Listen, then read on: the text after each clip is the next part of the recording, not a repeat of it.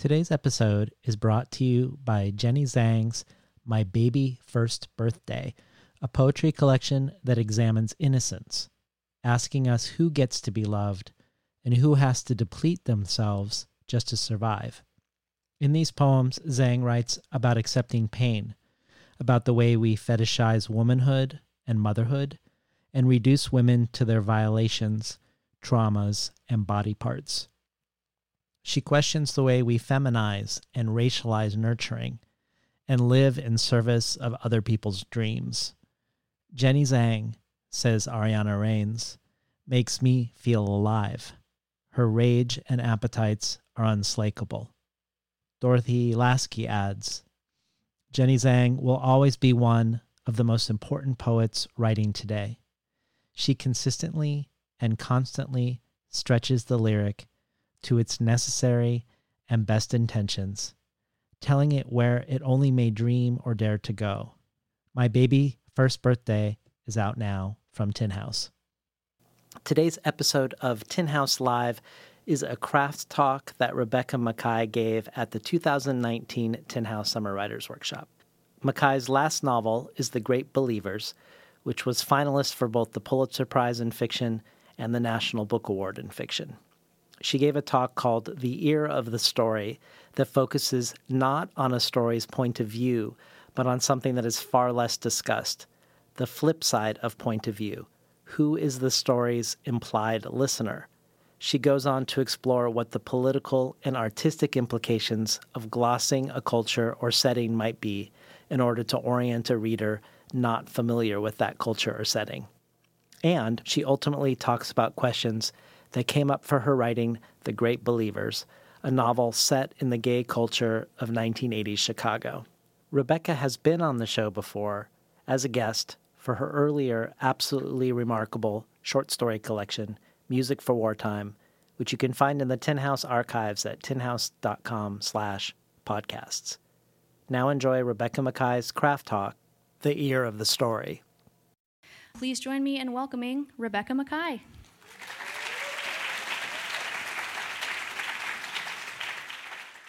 Thank you. So I'm always really torn when I do this kind of thing between talking about craft and talking about the bigger, broader issues of content and politics and art being a radical act, and let's burn it all down and claim the world and reclaim our rage and our joy. But I tend to be a craft wonk. And in part, that's because it's one thing to tell someone to write and to fight, but there are weapons that we need to do that well. When I talk about craft, it is so all of us can sharpen our swords. So that's what I'm going to do today. I'm going to talk about an element of craft, but it is one that does have political implications. We're going to leave those to the side for a while, but by the end of the talk, we're going to be getting into them. So we talk all the time in fiction, and to a certain extent in other genres, about point of view. Are we writing from a first, second, or third person point of view, limited, omniscient? In poetry, we might talk about the speaker or the voice. We might also talk about the point of telling, which, if that's not a term you know, means from what distance is this story being told? We're telling it as if it just happened, or as if we're looking back on it years later with greater wisdom. There is a flip side to all of this, and it's one that I have not heard nearly enough conversations about. And it's my mission lately to get writers thinking about this facet of narration, which is often one we incorporate subconsciously. When it's off, though, it can derail an entire piece. And there are times when we do need to think about it consciously as readers and as writers. There are several terms for this concept. I'm going to throw you some literary theory in a second. My own term for this is the ear of the story. I feel like it's a little simpler than some of the literary theory terms that are out there. In other words, to whom, in theory, within the framework of the piece, is the story being told? If that makes instant sense to you, that's great. If it doesn't, don't worry, because I'm going to spend the next 50 minutes explaining, so we're going to be on the same page. I'm going to give you an example before I say anything else. So today, on your way out of here, Lance spills coffee on his shoes. It's really embarrassing for Lance. Garth Greenwell is passing by, and he takes a video of it, and he puts it up on Twitter. Garth would never do anything like this. Okay, fine, all right. Okay, so you get back to your dorm, and someone who lives on your hall wasn't here at this lecture. And they say, how was it? What did I miss? And you're going to say something like, oh my God, did you see the thing that went up online? The lectures were fine, but then Lance spilled his coffee and Garth Greenwell filmed it. Right? That's about what you would say. So later tonight, you are talking to your partner or your best friend or your roommate on the phone. And your partner says, did anything interesting happen today? And you're going to say something like, we had some craft lectures this afternoon, and they were fine, but then on the way out, Lance, he's the guy who runs the whole program. He spilled coffee on his shoes, and there's this fiction writer here, this famous fiction writer, and he took a video and he put it up on YouTube. It's the same story, you're just using a little bit different language. So this weekend, you're Ubering back to the airport, and for some reason you want to tell this story to your Uber driver. And you say, I was at this conference for writers. It's like for people who want to write, we're all practicing, I write fiction, whatever, working on books and stories. It's on the campus up there at Reed College where you picked me up. And actually, we had this video go viral of the program director spilling coffee on his shoes. That's not normally what we do there. Normally, we're workshopping, but it's this thing that happened. By the way, do not ever mention to your Uber driver that you're a writer. That's a really bad idea. Okay, if for some reason you were trying to tell this story to someone from, let's say, medieval France. You have time traveled there, and you really have to tell them about Lance spilling the coffee. You're going to say something, you're going to have a lot more work to do. Like, you probably need to explain what coffee is, what phones are, what YouTube is, or Twitter, where Oregon is. Or maybe you leave all that out of it, and you say, a man spilled a drink on his shoes, we all laughed, and you keep it at the element that they can relate to, right? In any event, the point of view in all these scenarios is the same. It is you. It's first person singular, the person who witnessed this happening on this day and time with a fairly similar amount of remove. You found it funny, you witnessed it. Your point of view hasn't changed. The reason that your language has changed is that the ear has changed. You are calibrating the story you tell. You can go back to your dorm and say Lance, and everyone knows who that is. To your spouse on the phone, you say the program director. To the Uber driver, you might say this guy, the guy in charge. You are making those decisions, and we do this constantly. You are constantly calibrating what you do. If you've ever spoken to someone who gets it wrong, it's really disconcerting, where they'll talk about their friends as if you know who they are. They'll be like, well, Sarah told me, and you're like, who the hell is Sarah? When I was a kid, I would find it really, really alarming. I still do, when people just talk about their mom and say mom. Like, mom called, and she's not my mom. Why are you talking about her? Okay. So we do this if we have social sense. We calibrate. So I'm going to get technical here for a minute, and I'm going to give you the literary theory part of it. And this is on your handout. One thing you know if you've studied literary theory is that literary theorists do not agree with each other ever. They have different terms for things. So these are not like terms you didn't learn that you were supposed to learn in 11th grade. These are what some people call them, and then I'm going to give you a different thing. It doesn't matter. It matters if you're doing it. It doesn't matter if you have names for it. Make sense? Okay. So originally within literary theory, there was some talk about, these are some basic terms, enunciati. So coming from enunciation, usually a named person or entity to whom a piece is literally being addressed. So for instance, in Keats's Ode to a Nightingale, the nightingale, who is rather unlikely to ever read the poem, is the enunciati, right, being addressed. Quite different from the literal audience. Okay. And we might have a narratee, someone who isn't being addressed necessarily by name, not in that sense, but someone or some group of people to whom the story is within the text, within the context of the piece being narrated. So think of Emily Bronte in Wuthering Heights saying, "Reader, I married him." She is acknowledging a reader. Not all texts do that. She is narrating it to the reader. There can be a lot of other ways we do that. We're going to break down a lot of them. Does that basic concept make sense? Okay. So far, so good. Here's the deep stuff.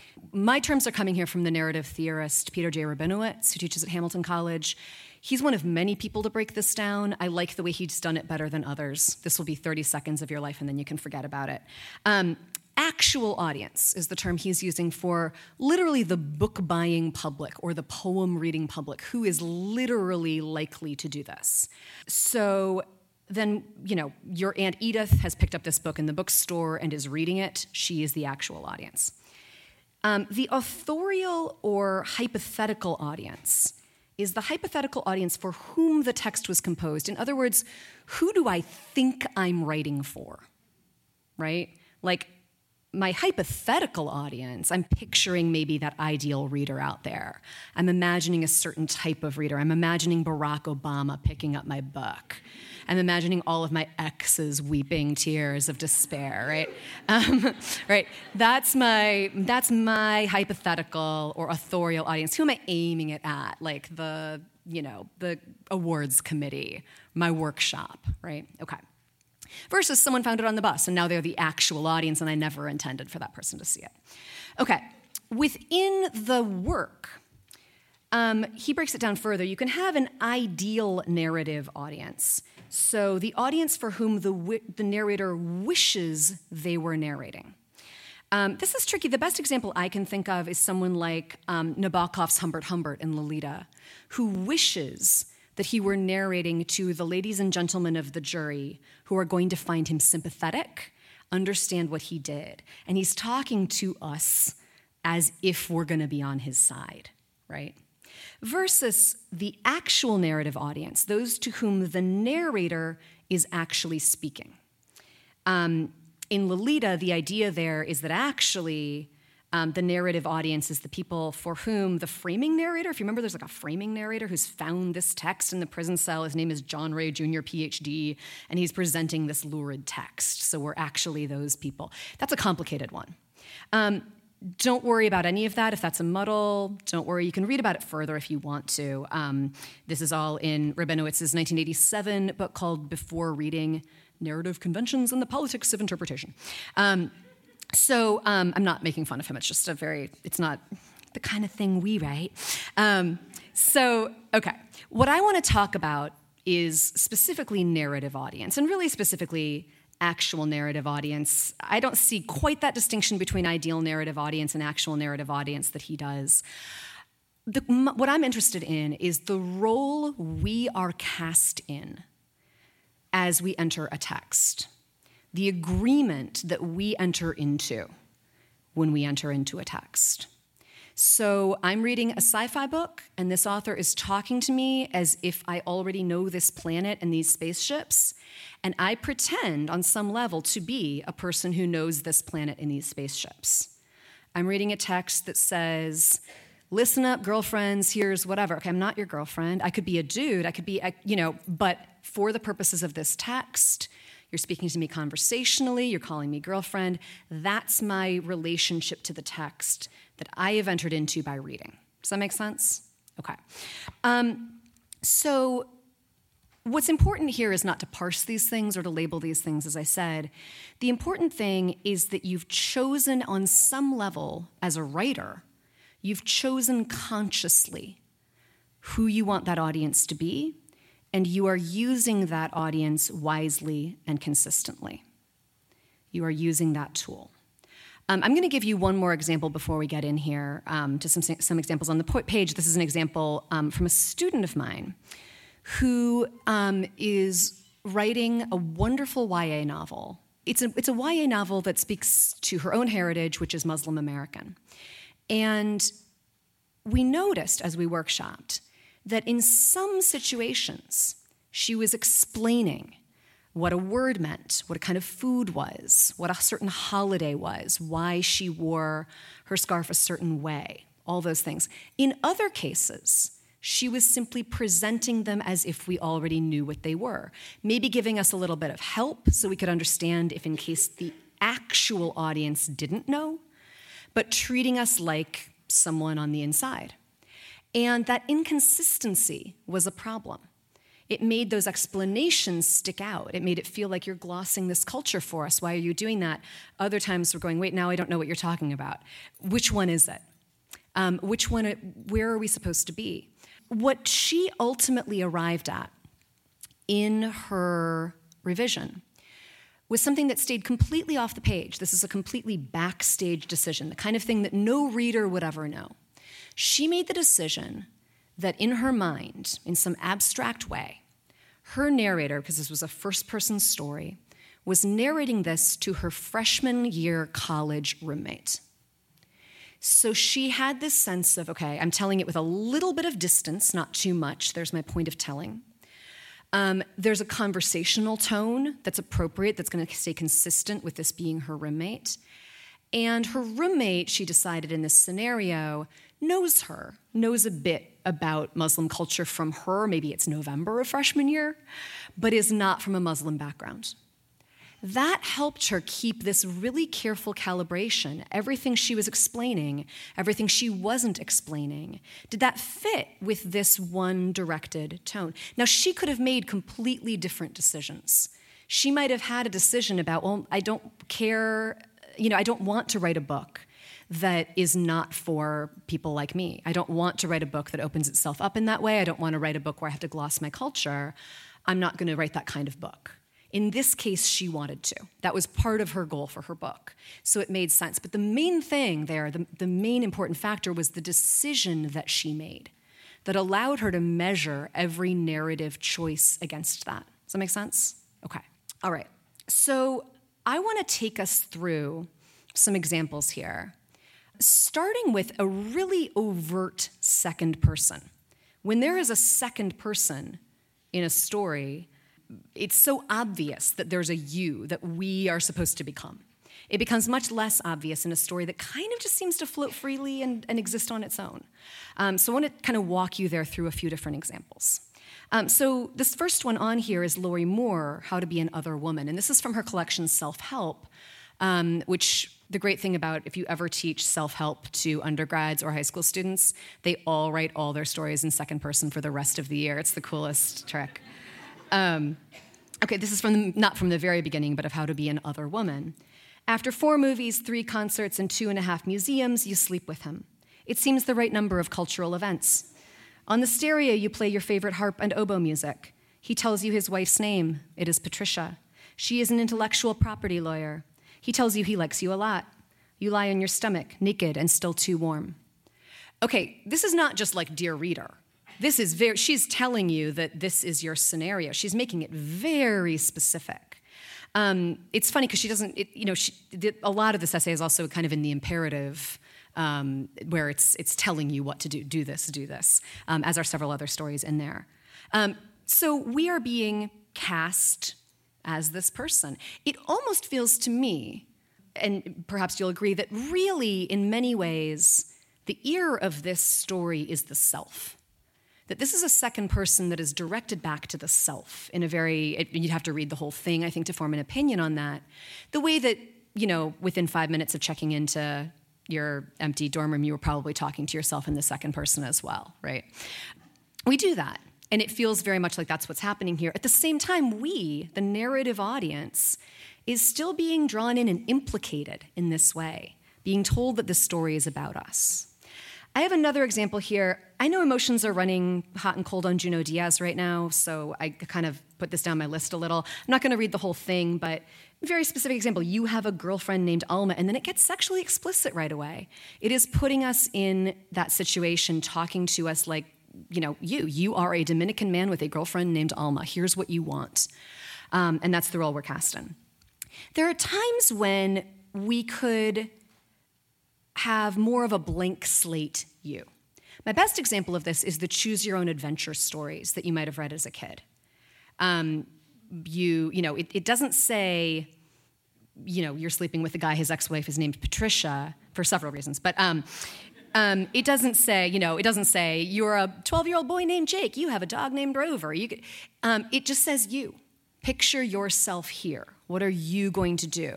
And you as a kid are picturing you as a kid in that book. That's rarer in adult situations, adult narratives. Italo Calvino's If on a Winter's Night a Traveler, I think, is one bizarre, postmodern, wonderful example of this. It begins, you are about to begin reading Italo Calvino's new novel, if on a winter's night a traveler. And then you have all kinds of adventures, but you is not made terribly specific in that same way. We could have some other kinds of second person. I want to acknowledge that. We could have, this idea of the enunciatee. We could have something that is directed, not to a you that seems like the self, but sort of, dear Alfred, here are all the ways you broke my heart. Now, the question in there, are we really Alfred in that story, or are we really eavesdropping on the thing being written to Alfred? But I want to acknowledge that that's another way of doing second person. Lydia Davis here, if you have never read Letter to a Funeral Parlor, it's magnificent and weird.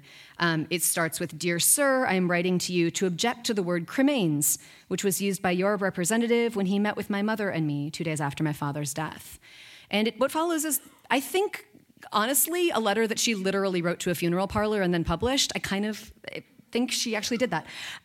So are we the sir in this situation? Are we her? Are we eavesdropping? I'm not sure.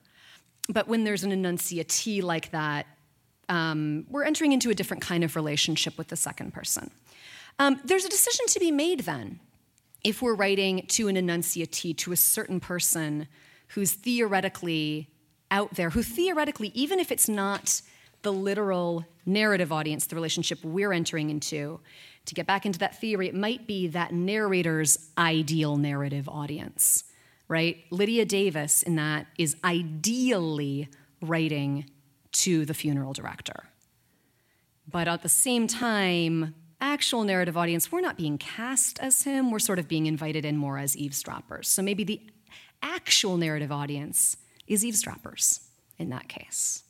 There are times when this happens, when the you is an enunciatee, when the you is someone being addressed, the decision you have to make then is, do you tell the you everything? This can get really awkward, where it's like, Dear Alfred, I have not spoken to you since you broke my heart by dumping me the night before senior prom and taking my best friend instead. Alfred knows what he did, right? Like, why do you have to tell him that? It rings false at a certain point. So do you do that, or do you kind of stealth gloss it in? Alfred, okay, I know we haven't spoken since prom, but listen. And you kind of weave it in there more casually. There are times when the addressee, the enunciatee, the you of the story, is someone who it's very clear that it only exists in the narrator's imagination. It's not literally being addressed. Maybe because that person that's being written to or spoken to is dead. Maybe because they're not physically present. And here's where I will not sing like Ray Charles, but the lyrics of You Don't Know Me, actually written by someone named Cindy Walker. So we know this song, right? You give your hand to me and then you say hello, and I can hardly speak, my heart is beating so, and anyone can tell you think you know me well you don't know me. It's, and I'm just a friend, that's all I've ever been because you don't know me. The idea there being the person to whom this song is being sung is not listening to the song. We are listening to the song. Okay. All the second person theoretical stuff is going to go out the window in a second, so if you're going, I'd never write in the second person and this is too much, don't worry about it. But what I wanted to walk you into here is more of this sense now of audience, this sense of implied audience, this sense of the ear of the story. So there are times when, and this is really the meat of what I want to say here, there are times when that imagined audience, that imagined ear, is made overt. Not by telling us our name or telling us we had sex with a guy with a wife named Patricia, but simply a you. So we might have something like Henry Wadsworth Longfellow, Paul Revere's Ride. It starts off with, Listen, my children, and you shall hear of the midnight ride of Paul Revere. So that's the last time I think that the children are mentioned in this poem. And I don't think that he believes his actual audience to be comprised literally only of children, right? I think he probably understood that most of his readers were going to be adults. So then why is he calling us children? Casting us as children, and it's kind of the feeling of gather around, it's story time, everybody. And I'm going to tell you, I'm going to pass things down that your elders know. You probably are younger because you weren't there. He's writing it a bit after, right? I'm going to lay some wisdom on you. And And then we kind of, that's our relationship to the poem. It's like, okay, I'm sitting cross-legged on the rug and I'm ready to listen, right?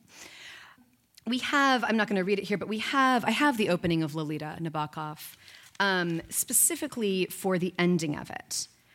He's talking, it seems like to himself, and then basically turns to the audience, breaks the fourth wall, and says, ladies and gentlemen of the jury, exhibit number 1 is what the seraphs, the misinformed, simple-winged seraphs, envied. Look at this tangle of thorns. It's not just the ladies and gentlemen of the jury, though, it's the look as well. That breaks the fourth wall, too, right? He's talking to us. This is just a really awesomely weird example. This next one, Larry Heineman, Paco's story. And the thing is that you need to understand before I read this, there's no one in the book named James. There's no James. James is never explained. It just goes like this the whole time. So here's how it goes. Let's begin with the first clean fact, James. This ain't no war story. War stories, and he goes blah, blah, blah, blah, blah, blah, blah, blah. It's some really popped up prose. But that's the way of the world, James, or so the fairy tales go. We are James when we read this book. For no apparent reason, I think it's the most delightful thing. I think it's wonderful to be called James. Okay. We can have just a kind of you, like yeah, right? We have J.D. Salinger. To whom is Holden Caulfield narrating The Catcher in the Rye? Well, it's conversational, it's confessional, right? He's not talking like he would to one of his teachers. He's not talking like he would to his parents. He's telling us embarrassing things, but he's also posturing a little bit. And we get if you really want to hear about it, the first thing you'll probably want to know is where I was born and what my lousy childhood was like. I don't feel like going into it if you want to know the truth. It's not quite breaking that fourth wall in the same way, right? It's not calling us James. It's not calling us children. It's not calling us the jury. It's just you. But that you has certain components to it. It has an intimate feel. It has a chummy feel. It feels like he's talking to someone maybe his own age or a little bit older. And when you enter into The Catcher in the Rye, that is your role. So here's where I want us to actually talk about fully third-person narratives. Things that you'd say, okay, yeah, this is great, but I'm not writing a second-person narrative. I'm not even writing a first-person narrative, where with a first-person narrative, those questions of, well, yeah, but who are they talking to? They might come up a bit more. You have a first-person narrative. Does this person talking like to a friend, talking like to an authority figure, talking like to someone who knows all this stuff already, someone who doesn't know all this stuff already? What about just a floating third-person narrative? And I think that the Curtis Sittenfeld example here, I think that it's actually first person, but the first person doesn't even come into it here. So here's what I'm going to do. I'm going to read this to you, this passage. And I really do want kind of audience interaction on this. The conversation we're going to have here is, what are we presumed to know? And what are we not presumed to know? Okay? So this is the opening passage of her short story, Show, Don't Tell, which is about, well, I won't tell you what it's about because you're not supposed to know that. Okay.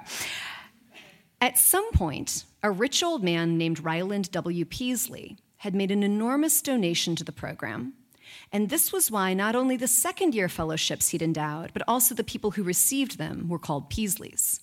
You'd say, he's a Peasley or she's a Peasley. Each year, 4 were granted. There were other kinds of fellowships, but none of them provided as much money, $8,800, as the Peasleys. Plus, with all the others, you still had to teach undergrads. Okay. Getting the sense here, this is, and the title Show, Don't Tell, it is about a creative writing MFA, right? Okay. What is explained to us here as if we didn't know it? You can just shout stuff out.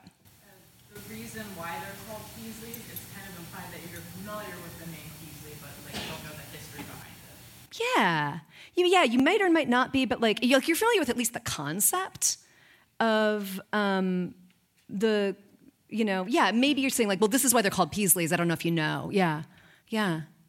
What else? Anything else that we are, anything that is explained to us as if we didn't know it? Yeah, who Peaslee was. Yeah, the amount of money, the other scholarships, and kind of the details of it. You'd have the other ones you had to teach, this one you don't. Okay. What are we assumed to know already? Yeah, that's teaching undergrads is something you'd want to avoid. Okay. Yeah, right. What kind of fellowships we're talking about here? We're supposed to kind of know, kind of talking midstream already. Yeah, the program. Which program? What kind of program? Right? Yeah. So, no, she's giving us enough that we can figure this out even if we don't know it, right? Everyone in this room is a writer, so you have some background here. But if you gave this to someone vaguely familiar with higher education, they could figure it out pretty fast. We're talking about graduate program here. She ends up writing about a very thinly veiled version of the Iowa Writers' Workshop. And the idea is it's the program that everyone knows about, the one everyone's seen from the outside. You probably know about it already. So I'm going to tell you some other stuff. So this all leads me to the question of who within this narrative have we been cast as? Probably not plumbers, right? Maybe we're writers ourselves and we're familiar with it, or maybe we're just a friend of hers and we've heard a lot about her program, but we're familiar with higher education. We have a vague familiarity with the writing world, whether on our own or through our friend, and we're interested in this. It almost seems like she's answering questions that we've asked, right? They're like, that's why they're called Peasleys. Like, oh, okay. When Peasleys, of course, don't exist, right? So, this is something that, it seems to float freely. It seems to just exist. She's just narrating, right? At the same time, along with point of view, there is a very definite ear. There is a very definite intended authorial audience, narrative audience. This is why I don't use those terms, because they all sound the same. There's an ear. There's an intended ear. Okay. I would imagine that if we had Curtis Sittenfeld up here, she might say that she never considered this for a second. This might have been tremendously subconscious for her, the way she calibrated this. Or she might tell us that actually she thought about it quite a lot, that she revised to this end, that she really went back and forth between explaining the whole program as if we'd never heard of it before and talking like we were in it ourselves. I don't know, but for me, I'll say a lot of it happens subconscious until it doesn't, and I'll talk more about that in a minute. One of the things that Sittenfeld is doing here is introducing us to a certain culture, a certain place with its own set of rules, a place where those people know the rules, and that we are fundamentally outsiders to, if nothing else, because she's made up the program. There is very likely to be, well, I must say this first. She's making decisions about how much to speak to us as insiders or outsiders in that culture, how much to gloss things for us. Of course, that becomes much more complicated when we are talking about ethnic cultures, when we are talking about national cultures, when we are talking about religious cultures. This is where things are going to get political in a minute. There is very likely going to be, in any case, some distance between your actual audience and your narrative audience. You are writing about Minneapolis because you grew up there, and you don't have the assumption that all of your literal audience knows Minneapolis. Right? You're writing about a dentist. Maybe you are or you aren't, but you've done research on dentistry, and you don't assume that all of your readers are dentists. This is going to happen everywhere. But of course, when we're talking broader, more cultural implications, it becomes a more fraught issue. Sometimes it is even that you're writing about a wholly imagined world. You are writing fantasy. You are writing slipstream. You are writing sci-fi. Literally none of your readers is from that planet. Right? There's no one who is an insider that you can say, well, I'm only writing for people who know this. There isn't anybody, right? If I have invented the restaurant I'm writing about, or if I'm sure that most of my audience is not familiar with the actual restaurant I'm writing about, I have this broad spectrum of choices to make. I could go with the diner in town was dingy and bug-infested, and Reverend Blackburn, the Methodist minister, always sat in the same corner booth. I'm filling you in. Or I could start the story with, the Rev was in his usual booth down at Mary's, and so were the Roaches, right? And there's a lot of space in between those two. So we're constantly making that calibration. In neither case do I assume that you have been to this restaurant that I just made up in my head. It's how I'm treating you. It's how I'm addressing you that is the issue. So I know that Ingrid is addressing this further in a lecture later this week, the more theoretical implications of this, of writing for a white audience, writing for different audiences. And I think that I'm really interested to hear what she has to say on the broader theoretical levels. And I think that ultimately, the most important thing is that you have thought hard about that relationship between actual potential audience and narrative audience. Who's literally likely to read this? Do I care? Who is ideally likely to read this? And then who within my text is being addressed? Am I talking to you like you know this culture? Am I glossing this culture for you? At what expense? Why? And does it stay consistent? Those decisions have to be up to you. To what extent are you speaking to people who know your world? To what extent are you not? The two things I would implore of you, though, number one is do not ever listen for this issue to an editor whose only goal is to make your work as broadly appealing as possible. Okay? Because that's how they work. That's how they think. So it's like, well, you didn't explain what this word meant. Should we do a footnote? Should we, why don't we translate all this? Like, no, don't put Spanish words in there. Some people don't speak Spanish. Let's put it in English. Let's explain. You mentioned this kind of Korean robe. Can you put in parentheses what it is? No, there are really good editors out there who are not going to do that. If it's against your own instincts, do not listen to people who are trying to universalize your thing, who are trying to make it the most accessible to the most number of people, unless that's something you want, right? The other thing that I would implore you to do, and this is on the craft level, is to keep it consistent, to make that decision like my student did, and to say, okay, she is, in this case, because of what I want this book to be, she is speaking to a non-Muslim peer. That is what this book is, and I'm going to stay consistent to that throughout. And I'm going to own that decision. Okay. You can do you can do glossing, and by glossing I mean kind of giving a little definition or an explanation of, context sometimes. You can do it stealthily. You can do it head on. I'm going to give you an example here from Louise Erdrich. She's writing not only about, she's writing culturally about Ojibwe, which I think she's very much writing for her own community, but also she has the knowledge that she's writing beyond that in many, many ways. She's also writing about the year 1839, which I was not personally alive for. I don't know about you. So she's treating this head on. She's just explaining. Outside an isolated Ojibwe country trading post in the year 1839, Mink was making an incessant racket. She wanted what McKinnon had, trader's milk, a mixture of raw and distilled spirits, rum, red pepper, and tobacco. She is explaining everything. She's doing all this work to orient us. We are outside an isolated Ojibwe country trading post. It is the year 1839. Here is what trader's milk is. What's interesting is the only thing she doesn't explain to us is Mink. It's almost like we're meeting her, we're supposed to know already, we're kind of being invited into her, but the rest of the world is going to be explained to us. You can also do this by simply treating us as if we know what is going on. So I think this short story, Garments, Tamima Anam, I think this is a wonderful intro. The story is set, I believe, in Bangladesh. I could be wrong. So the story opens, one day Mala lowers her mask and says to Jasmine, my boyfriend wants to marry you. Jasmine is 6 shirts behind, so she doesn't look up. After the bell, Mala explains. For months now, she's been telling the girls, any day now, me and Dulal are going to the Qazi. They don't believe her. They know her boyfriend works in an air-conditioned shop. No way was he going to marry a garments girl.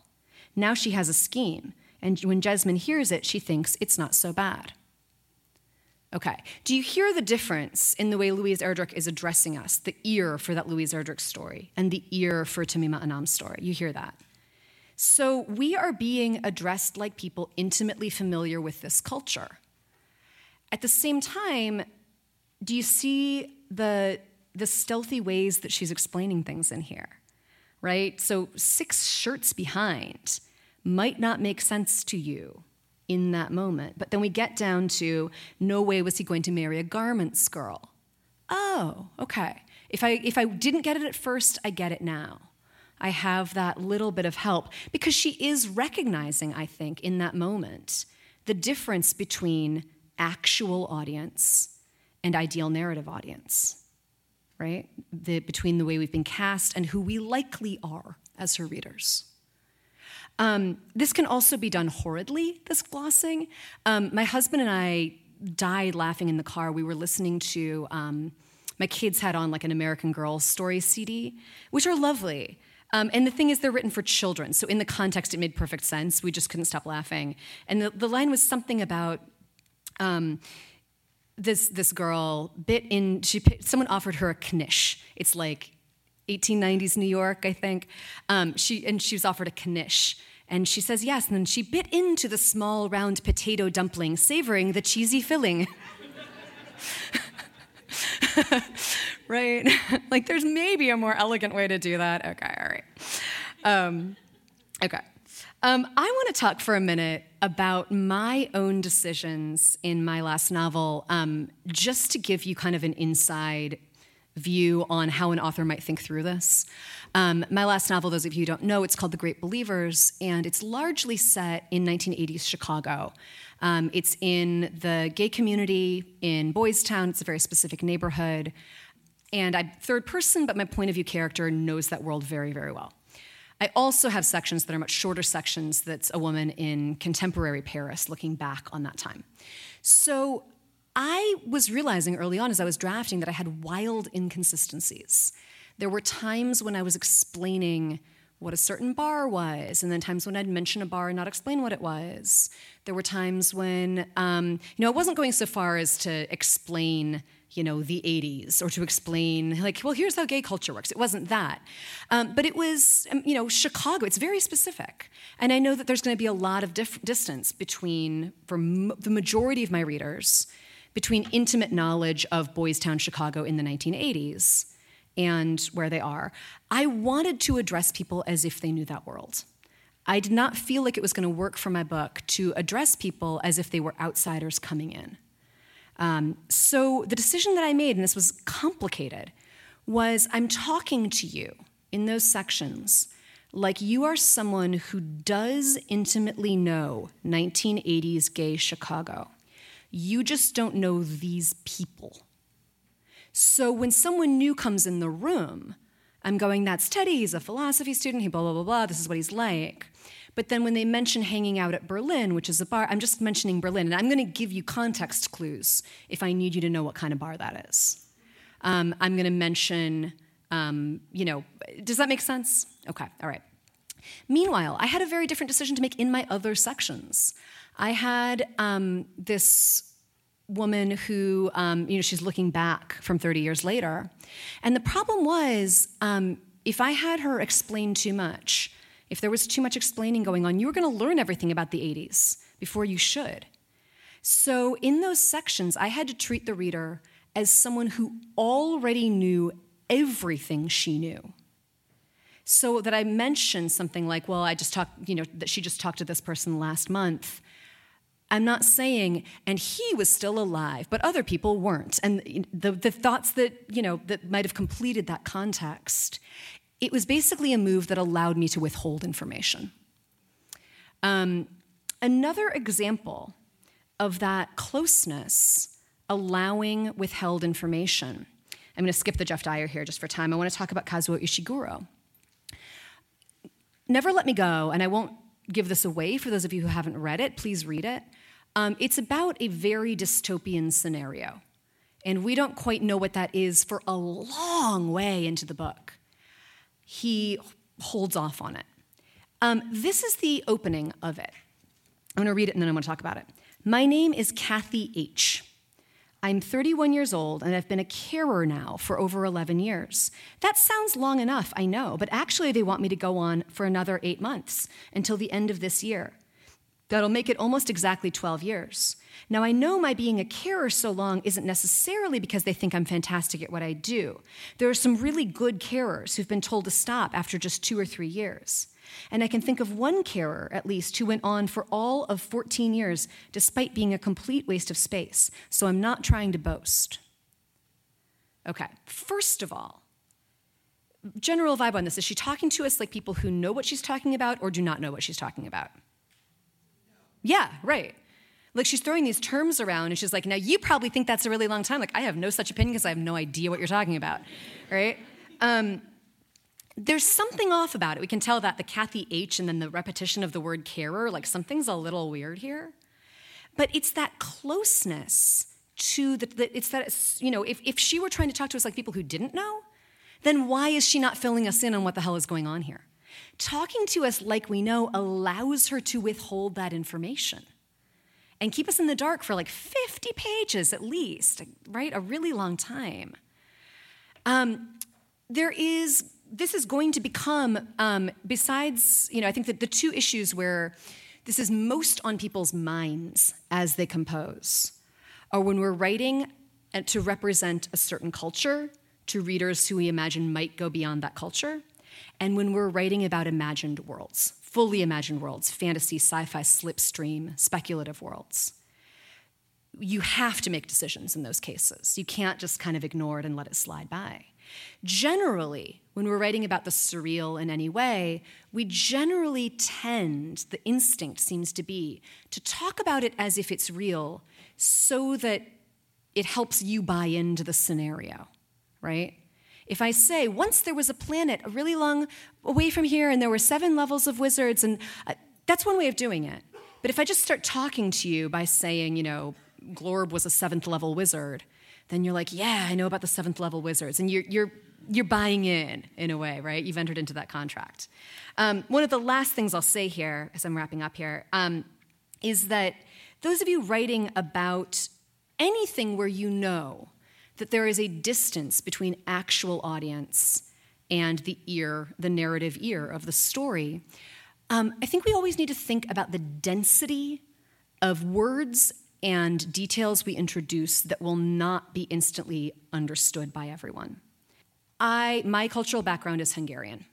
If I were trying to write a narrative about Hungarian stuff and I threw like 15 Hungarian words into that first paragraph, you guys would be out, right? Now, that's a decision I need to make. Is it more important to me that I'm writing to other people who know this culture? Is it more important to me that it goes beyond that? That's a different thing, but I need to know. And density of those words and those details is actually, I think, a really important thing to think about.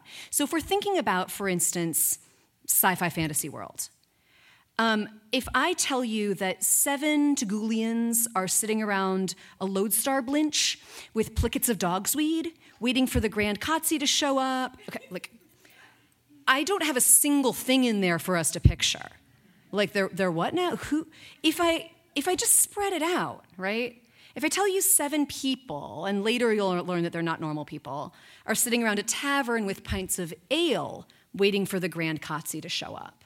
Still don't know what the Grand Katsi is, but that one, we can focus on that in isolation, right? Like, ooh, this is different, there's something unusual here, but we're not awash in things we don't understand.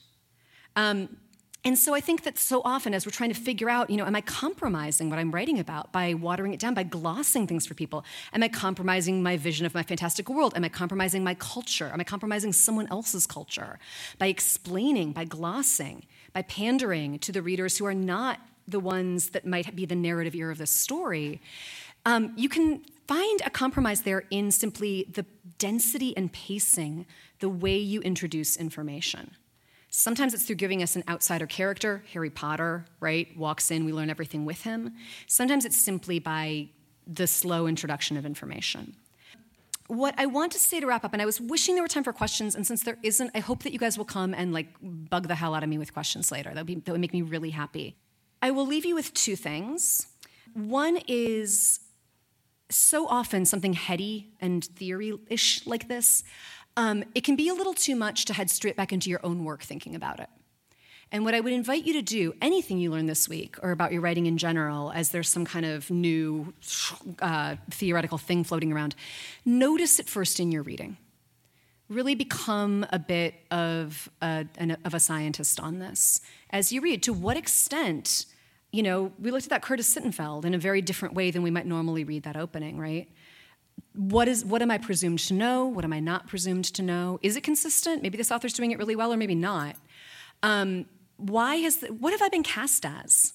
Is there likely a distance between the majority of actual readers and the role, the ear we've all been cast as we enter into this story? If so, how is the author dealing with that? Is there glossing going on? Are we treating it like Louise Erdrich did? Just here's the story, I'm going to give you all the context. Are we entering it into it on the sly, hit the ground running like to me, mom, right? And as you notice those things, that will give you the finely sharpened tools that you can take and put into your own writing, okay? I wanted to leave you with something super inspirational, but instead I'm going to read you one of the weirdest narrative points of view that there is, which is Winnie the Pooh. Listen, this is what he's doing. Winnie the Pooh is so fucked up. This is what he's doing. This is like how it goes. He crawled out of the gorse bushes, Winnie the Pooh, brushed the prickles from his nose and began to think again. And the first person he thought of was Christopher Robin. "Was that me?" said Christopher Robin. Remember Christopher Robin sitting there listening to the stories in an awed voice, hardly daring to believe it. "That was you." Christopher Robin said nothing, but his eyes got larger and larger and his face got pinker and pinker. So Winnie the Pooh went round to his friend Christopher Robin, who lived behind a green door in another part of the forest. What the hell?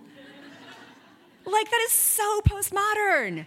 That is so messed up. I don't even know what to do with it. I just wanted to read it to you guys. Okay, anyway, thank you very, very much.